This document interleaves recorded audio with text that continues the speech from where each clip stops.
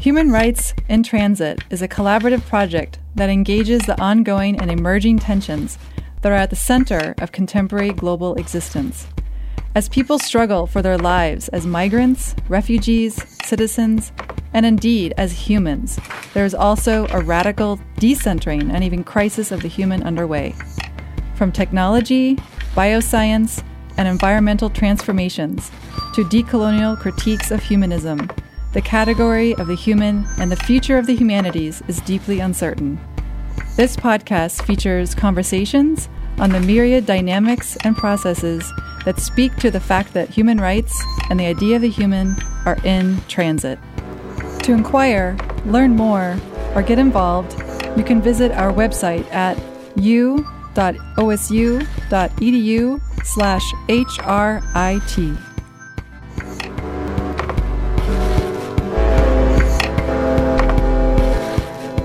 Hello, and welcome back to Human Rights in Transit. I'm Jennifer Suchland, faculty here at Ohio State and part of the HRIT Collaborative. Today, I'm joined with my co-host, Pritha Prasad.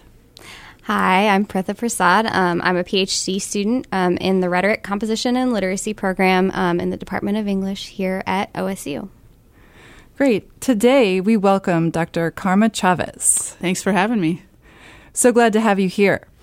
Dr. Karma Chávez is Associate Professor in the Department of Mexican American and Latino Studies at UT Austin. She is the author of Queer Migration Politics, which won the Book of the Year by the LGBTQ Communication Studies Division of the National Communication Association. She is co-editor of Text Plus Field, as well as co-editor of Standing in the Intersection. Dr. Chávez is the co-founder of the Queer Migration Research Network, an interdisciplinary research initiative that critically examines how migration processes fuel the production, contestation, and remaking of sexual and gender norms, cultures, communities, and politics. Dr. Chávez is part of activist endeavors as well, including with the group Against Equality, and she produced the radio show A Public Affair for 6 years on 89.9 FM WORT in Madison, Wisconsin. Yeah. So we're super excited to have you here today at Ohio State University. And Pritha and I are going to ask some questions to talk about your work and your thoughts about activism and scholarship. And we thought we could start with this concept that you develop in your book called coalitional moment. And this is out of Queer Migration Politics. And so this concept of coalitional moment speaks to the possibilities and contingencies of coalition, especially as you've worked on it to explore the intersections of queer migration politics, understood in your work as activism that seeks to challenge normative, inclusionary perspectives at the intersection of queer rights and justice, as well as immigration rights and justice. So can you talk more about this concept you developed through your work in that book around this idea of the coalitional moment as it pertains to queer migration politics, particularly for our listeners who haven't yet had the chance, but they should very soon reach out and grab your book and read it. Sure. Well, one of the things that I had been thinking about when I was working on the research for that book was what was sort of a disconnect between the way that activists I was working with in Tucson, Arizona, we're talking about what was a coalition, what was alliance, what did solidarity mean, versus how women of color feminism talked about these things, which was in pretty particular ways. So alliance as this kind of long-standing thing, a coalition as a temporary, more strategic thing, and solidarity is kind of like, you put the button on your backpack or whatever it is. Right. And that was very different than activists who, for them, coalition was this kind of long-term thing. Okay. And alliance, they struggled with the word alliance. Like they found alliance to be kind of a flimsy thing. And it just didn't resonate with them at all. And so I started to think, well, if you're, trying to use terms that are coming from your communities that you're working with and making connections with the theory, but also challenging theory through community, of course, because the community was all women of color too.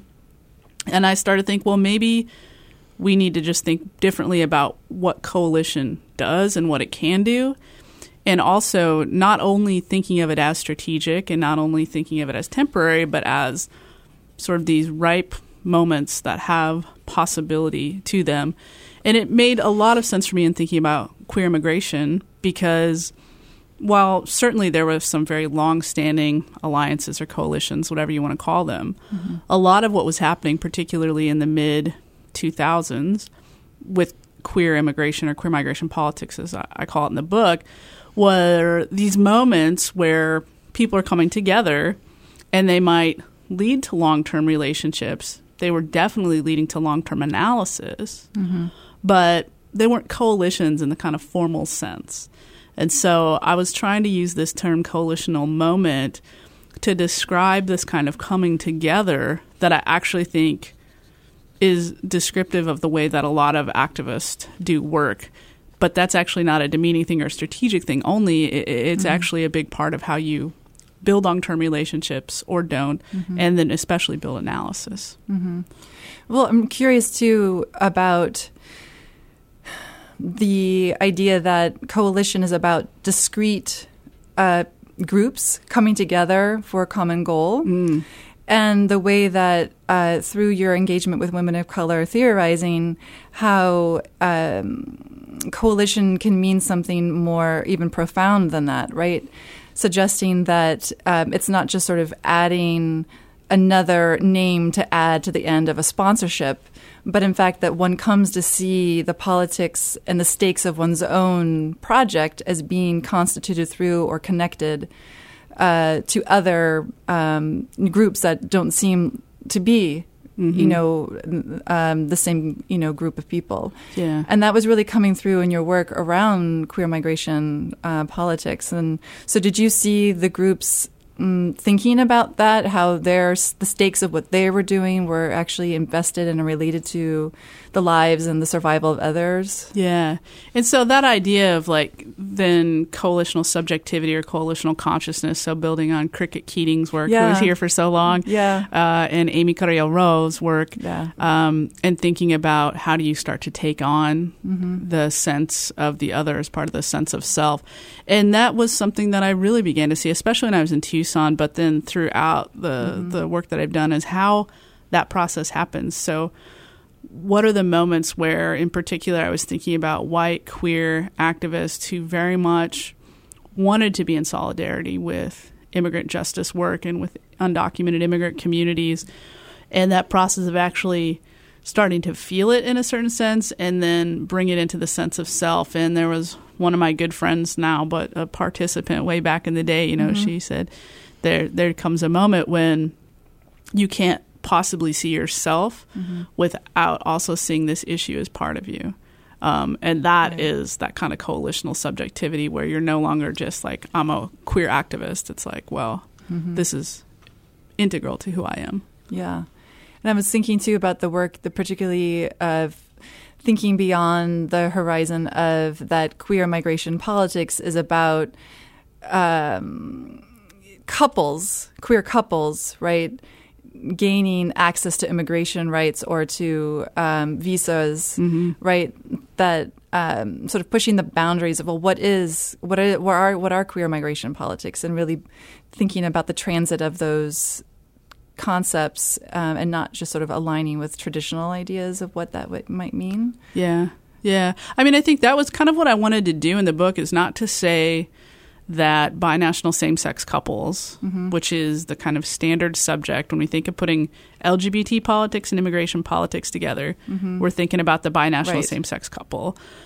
So not to say that that's not important, because of course it is. In the same way that marriage is important, if that's the way we get rights, then, that's an important way to get rights. Also not to say that we shouldn't have LGBT asylum, right, where people are able to seek protection in the United States, for example, because they're persecuted in their own country. But it is to say that there are lots of other ways in which we can see queer politics and immigration politics coming together that actually implicate more than just the immediate subjects who are impacted, the binational couple, the asylum seeker, but actually the entire movement, for example.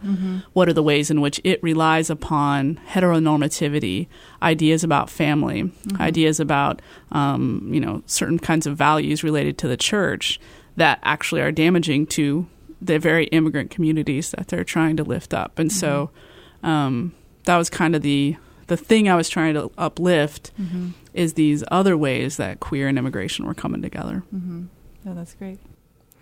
One of the things that keeps coming up in this discussion that I find super interesting is this idea of calling or characterizing coalition as like a moment, and kind of what that says about coalition and just temporality. And I know this is, something that is also comes up in your work a little bit of like sort of the larger structural changes being somewhat on the horizon as being sort of like an energy around which to organize in various moments that are very like grounded in a present and kind of survivalist context. So I just was wondering how that might actually change the way we think about coalition too, which is generally like two discrete groups organizing around a common goal, because I think that might challenge even what we think of as like a common goal, because what I'm hearing here is that when groups come together in these coalitional moments, they are pulling from their resources in that moment,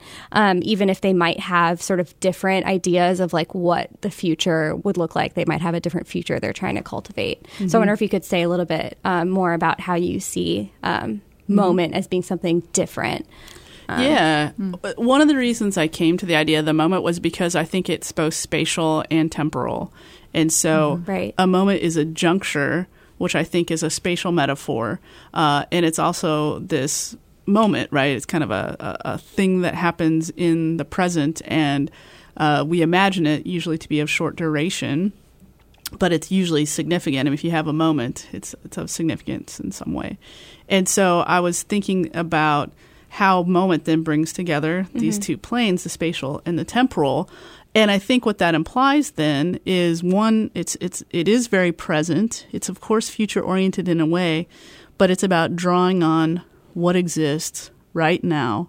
What can we do with it here in this moment, right?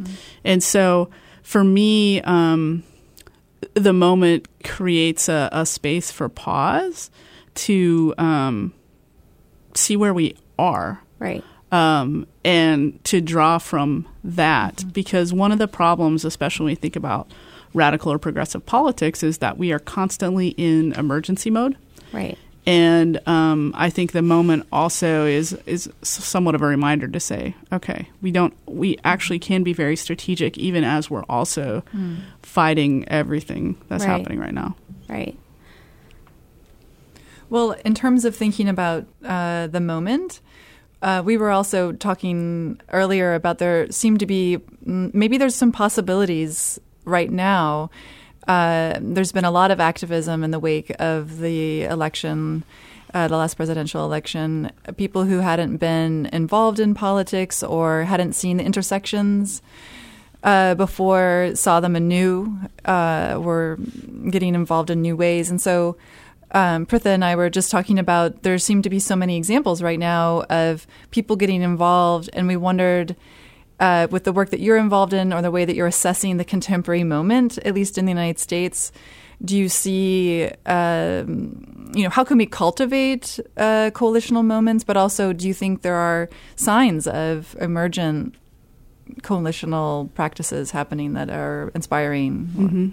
So some of the examples that we were thinking about were like kneeling for the national anthem, which obviously, has a sort of like larger sort of structural rhetorical appeal. But it also, I think, depending on where it emerges, has a particular local, it might have a local context to which it's speaking, right?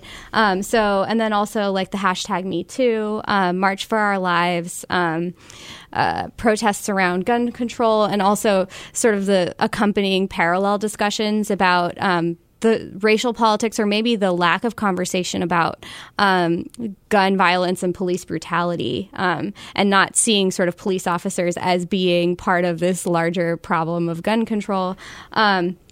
And then, how do you see those emerging in local and global and transnational contexts? And what are, do you see potential in those kinds of coalitional moments? I guess those are the ones that we've sort of defined, but you might have others that you might want to add to that. Yeah, I think I mean, I think we can always find what I call coalitional moments. I think they're everywhere all the time if we're kind of using that as an analytic to understand what people are doing. I do think the last several years, and it's not just Trump, and I think that's also important in this historical moment to say, for example, Black Lives Matter takes off in the midst of the Obama administration, right? Absolutely. So, Obama handles this in all sorts of ways. Immigration, of course, under Obama was wretched. Horrible. So I think it's important to note that it's not just this Trump moment, but Trump has also incited all sorts of things that are really important for us to think about. I think one of the best examples of what I think of as a kind of coalitional moment at its best that we've seen very recently, of course, is what the Parkland students are doing in response to bringing in students of color, Black Lives Matter, the meetings they've had with students in Chicago related to gun violence there, related to how the issue actually of violence is far more impactful in communities of color, how they're signaling the way that the media is ignoring the 25% of their own high school that's actually Black. So using their privilege to bring the intersectional analysis into the question of gun violence. And I think it's just brilliant how they're calling out the only reason you've cared about us is because we're a bunch of rich kids who are really well-spoken and we're mostly white. And I also think, the backlash against Emma Gonzalez, for example, who's become this face. She's a queer woman of color. She's very bold in what she's doing. And how, of course, what's the other kid's name? David Hogg, that he's been attacked too, but it's quite different, the nature of those attacks, and how they're kind of mapping back and forth, and they seem to just have this amazing worldview, watching exactly what's happening, and then tying it back into these other issues and calling out exactly what's happening. And I think, who knows where this is going to go. I'm not as optimistic maybe as other people about that this is the dawn of a new movement, et cetera. But it is, I think, a profound coalitional moment, and it's bringing attention to issues that haven't been viewed, like Black communities arguing for their communities to be safer, for example, through Black Lives Matter, movement for Black Lives, hasn't been mapped onto the issue of school shootings like we're seeing it now because of what the Parkland students are sort of opening up. Right. And those are such racialized rhetorical differences, right? Even just thinking about Ohio, where we have a lot of attention on an opioid crisis, so-called opioid. Certainly there are a lot of deaths and there are issues related to it, but how that is addressing a population that's primarily white and poor and rural, and we don't talk about it. We don't criminalize that rhetorical discussion, right? It's about a public health crisis, right? Whereas, coming from other places that are dealing with, drug abuse or the, de-investment in community, these, public health issues get cast as criminal problems. And so just the rhetorical differences there, are so profound in how the social response and where empathy comes from and, just the whole apparatus. Absolutely. Yeah. Absolutely. One of the other things that I'm hearing in this conversation is I really like what you said, Karma, about kind of like resisting this idea that like Trump is this somehow an exceptional moment, because I think that like a lot of times like in the mainstream this is how like these coalitional moments get conceived of as like Trump is this like anomalous thing that's happened that's sort of like activated all these movements that never existed before, which obviously I think has a very like racial like underpinning to it because these movements have existed always. And I think that there are certain like media channels through which these coalitions, I think, are facilitated more than maybe they were in the past. But I also, when we talk about like, the opioid crisis, right? Like, I think sometimes it's the language that we use or that the media uses that gets taken up that kind of creates this sense of moment as being like this static thing that just like came out of nowhere. It just exists in a vacuum. Right. So, I think it's interesting to think about the way that you conceive of coalitional moment as kind of like these, maybe like multiple different, forces kind of coming together at a certain moment or intersecting at certain, moments. Yeah, and the importance of historicizing how we get here. And I think that, what you've just said is exactly right on. It's like the same phenomenon that happens right after the election. Maybe you experienced it in your classes too, where all of a sudden, and I don't mean to put this on like just white queer students, but there were a lot of white queer students who all of a sudden felt more unsafe than they ever had before. Right. And they were expressing it and they wanted support in all these ways. And it was kind of like, yes, I do want to support you, but please look around to your colleagues of color because they've been talking about this sense of fear long before this day. Right. So just because you're now feeling it in a way that you haven't doesn't mean it didn't exist before you. Right. And that fear that predated Trump is actually just accelerated. Sure. So whatever fear, it was really, I would just say from what I can tell from the Ohio context, that certainly there was an issue of not having maybe been paying attention. Yeah. Right? But also that the fear was a kind of bourgeois fear. It was an abstract fear. It wasn't actually for one's physical daily life. Right. Right? I don't think that, that was necessarily a reality for most, white middle class who were talking in these sort of rhetorically very crisis moment, language, for sure. I love that concept of the bourgeois fear. That's exactly right. So just taking up this idea of like, history, like you say, is super important. And like, that's kind of how we end up in these like moments, right? So I was just recently reading the piece that you co-authored with Adela Licona and Nana Ose Kofi about the Afro-Swedish activist Maria Theresa Asplund and the kind of viral and transnational circulation of her clenched fist photograph. And so in that piece, you identify this clenched fist as kind of like a relational or coalitional gesture that has sort of an ongoing political significance for confronting global racist violence. And obviously there's sort of a historical, it's a historical icon too. So one topic that comes up in this piece, though, is kind of there's a generative ambiguity of of this particular coalitional gesture, but maybe of other coalitional gestures as well. And you will identify that it's this ambiguity that makes it particularly relational and cross-contextual. So I'm just interested in this sort of reading of ambiguity, and especially since, in academia, scholars who are interested in not just our scholarship, but also in activism or in what's going on locally and globally, we often find ourselves in similarly sort of ambiguous or even paradoxical situations that kind of require us to work both within and also against. So we kind of need to use this ambiguity in a strategic way. So I wonder if you could say a little bit more about kind of the political potentiality of this kind of ambiguity in scholar activist context. Obviously, you've thought critically about this, I think, more than I have. I don't know. Yeah, I mean, I think this is interesting. So Tess Asplund is this member of the Sweden's Black Lives Matter movement. And in April, I believe it was April 2016, there's this big neo-Nazi march. And she's this like very tiny little black woman. She's like 5'3".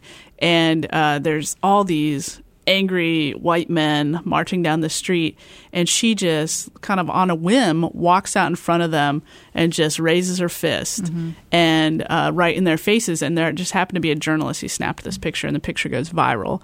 And so, as you say, my colleagues and I, we do this analysis of this piece, and part of what's interesting is why it goes viral. And one of the reasons it goes especially viral, she's actually Afro-Colombian. So she was an adoptee in Sweden. So she's Swedish, she's black, and she's Latina. And so that is one of the reasons why it circulates. Of course, it's also this very powerful image. And what she says, of course, is she's sort of talking in very liberal terms about equality. And of course, the symbol of the clenched fist, a black woman, like in the face of white people, is not really always historically a symbol of equality. It's actually often signaling more radical politics. And so that's what makes it interesting and curious how this circulates in so many ways that track on not just even those two strands, but there are other ways that this gets taken up too. And I think ambiguity is important. And I actually think the double readings, it doesn't mean like, oh, just because she says it's about equality, it's like normative and no good and just trying to bolster or reform the system. But I think any of us connected to institutions are called in various ways to what Jose Munoz would call disidentify, right? So work on and against at the same time. And so I think the idea of Harney and Moten's The Undercommons is a similar notion here. And so they say, within the Undercommons, we're in but not of the university, right? And so what does that mean? You don't just throw out the university. I mean, you can, but then you no longer have access to its resources, right? And so how do you use the university for its resources? How do you take up the space of the university for ends that aren't in line with the university? Meanwhile, still doing your job there.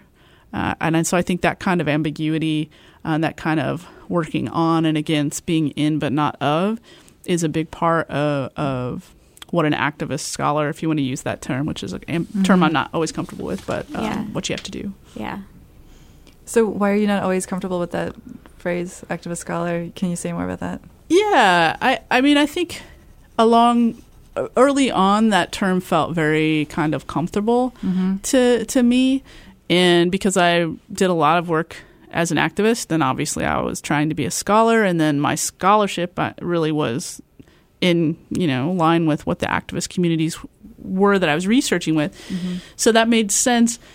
I think there's a way in which I'm actually really persuaded by, there's this great book by, it's edited by Charlie Hale, who's at UT Austin. I don't know if you ever studied with him. He's in the anthropology department, about activist scholarship. And the conclusion to that book, the afterword, is written by Joy James and Ted Gordon. Okay. So kind of black radicals. Yeah.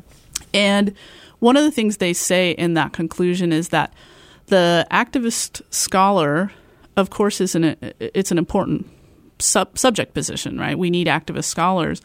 But very often the activist scholar's work is just oriented toward the university and serves the university. And so they juxtapose that with what they call the radical subject.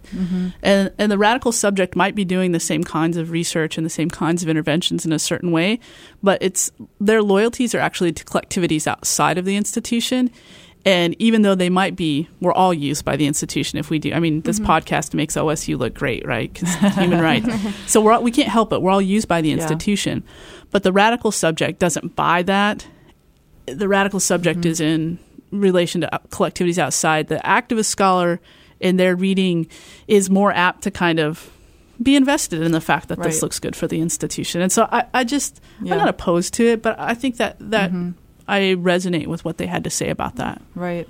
That's really interesting. I mean, obviously within like feminist studies and, I'm also, women's gender and sexuality studies. This is a conversation that happens a lot around, is being part of an institution like like a university, particularly a university that's becoming corporatized. Yeah.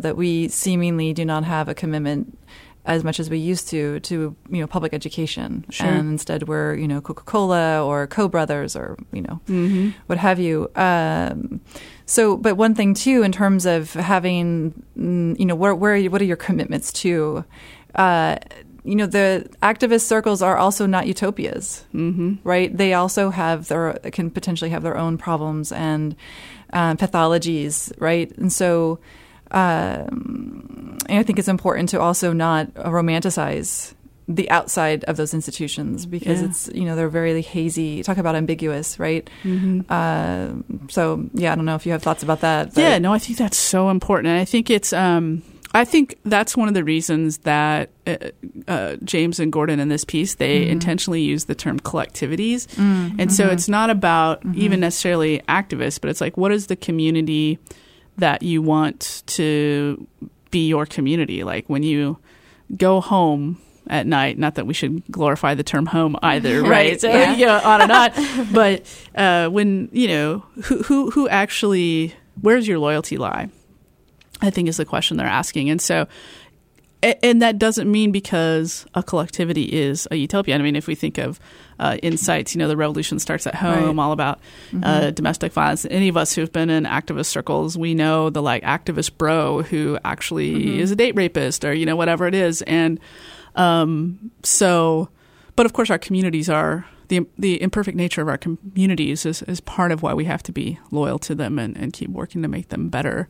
And for me, it's as I think about it, I'd much rather do that work in the collectivities outside of the institution, sometimes with the people from the institution. Right. But not for the institution. Right. Yeah, that's really hard. Yeah. I actually also am thinking now about the term scholar activist. I think also implies a kind of equality between those two commitments that you might have as a scholar and an activist, which if you think about it, it kind of is paradoxical in a way too, because if you're a scholar by just the nature of the work that you do, you are supporting the university. You are funneling your resources into the university, and then they are profiting off of that in whatever way they are. So you can't you can be both of those things at certain moments, but I think that to identify yourself as a scholar activist, I think there is a certain paradox there too, now that I'm thinking about the term a little bit more. Yeah, absolutely. Well, and it's also the question, just you don't have to go too much further on this if you don't want to, but just the question of the scholar meant to be objective or at least impartial to a certain sense, even though obviously we've all critiqued that. But the activist is decidedly not those things. And so then what is the position of the scholar activist in this institution, and who is it that actually gets to profit from being a scholar activist and gets the recognition, often white men. And, if you're a Black queer feminist, for example, who identifies as a scholar activist, how does that actually even impact your position to be in the institution? And so I think those issues are important too. Yeah, and then there's also the fact that there are a lot of activist groups and communities that are very critical of the work that scholars do. So, there's a way in which it's not always a consensual sort of relationship there. And that's important to consider too, is that power dynamic. Absolutely. That's so interesting. I would love to talk more about that. But I think we should wrap up with an opportunity for you to talk some about your current work, which is on sanctuary. And, you're critical of these legal initiatives towards securing sanctuary, which are further attempts to work within the law. So we were just hoping, given you'll give a talk today, if you want to speak some, or Pritha, if you want to add to this question as well. But I think I find it so interesting how you point out how sort of the legal initiatives towards securing sanctuary actually attempt to work within the law, so therefore they can't actually exist because sanctuary is supposed to be an extra legal act of civil disobedience. So, this isn't what my research is on, but I had never really thought about that. So I would love to hear you talk more about that notion of sanctuary and sort of the potential for it. Yeah. I think that thank you for asking about that. I mean, I've been thinking about this for a while, and as we were talking earlier, Pritha, I published a short piece about a year ago, just kind of putting it out there that maybe sanctuary isn't the thing for us. And then I've been working on this paper for about a year and trying to figure out exactly what I want to say about sanctuary, because as you look at the contemporary immigrant rights and justice movement, which is a big part of what my work is, right, we've now turned to sanctuary as the thing that we should be doing. And I'm interested in looking at it on university campuses in particular, public universities.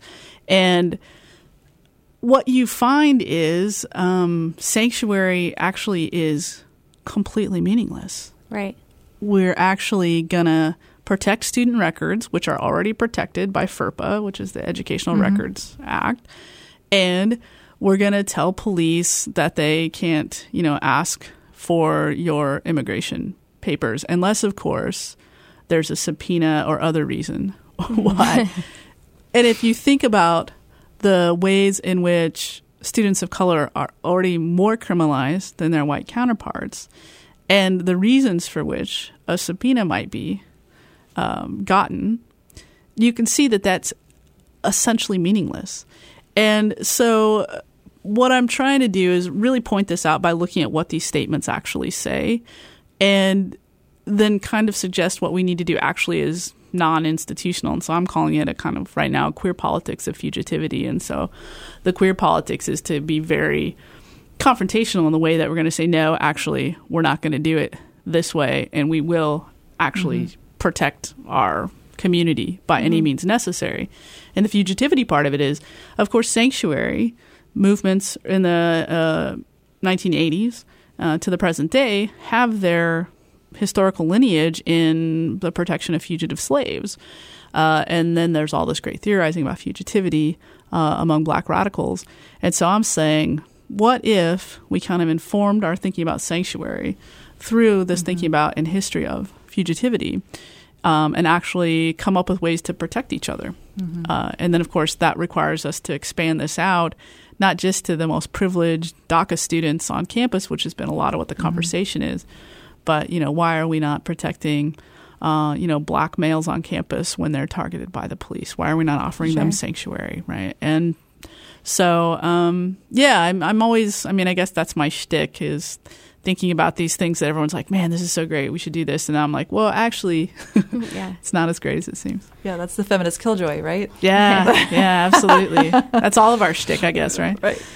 Yeah, and actually, I've almost noticed sort of like a resurgence of these discourses of sanctuary post-Trump, and I think it's just a discursive. It's part of this whole like crisis rhetoric that has kind of surrounded the Trump's presidency. But I just saw it actually in this building on the screen that was at the cafe. It said like, this is a space of no hate, like no one should experience homophobia, etc. Like all of the isms, and then it said like, if you see any of these acts of hate or acts of violence, like please report it to the campus police. Great. I really hadn't even thought about that, and you see this rhetoric of sanctuary everywhere on campus. That actually, the history of that is I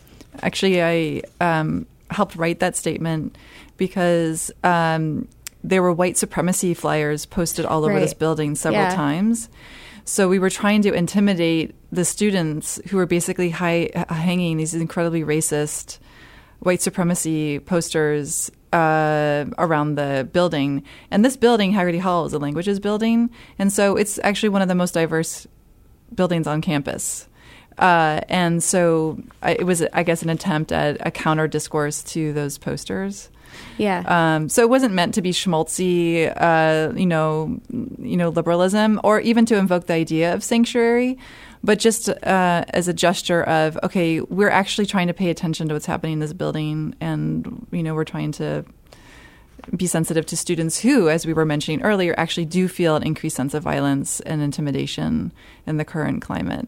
We had a student who was shot by police, 2 years ago on this campus. It was definitely a mental health issue. And instead of really dealing it as, this was our student, we shot him. Right. It was immediately, this is someone who's done, it was a criminalizing of him. And he was a, Somali immigrant. And I'm still ashamed by how this university has responded to our student. Again, thinking about the university as an important space in which we are committed to each other, right? It's your broader understanding of sanctuary, I think has that more profound aspect to it. Yeah, and what you're saying, Jenny, it just points out the kind of trap that you're in, right? Like when these kinds of things happen, you are forced to use those resources of the university that often are the ones that are perpetuating these kinds of violences. So that's why this conversation is so super important. Yeah, definitely. Yeah. Well, unfortunately, we'll have to wrap it up here, but thank you so much, Dr. Karma Chávez, for coming to Ohio State, and Pritha, it's been a pleasure. Yeah, thank you for having me. This is really, really fun. Yeah, thank you both so much. Conversation. Yeah. This has been great. Thanks.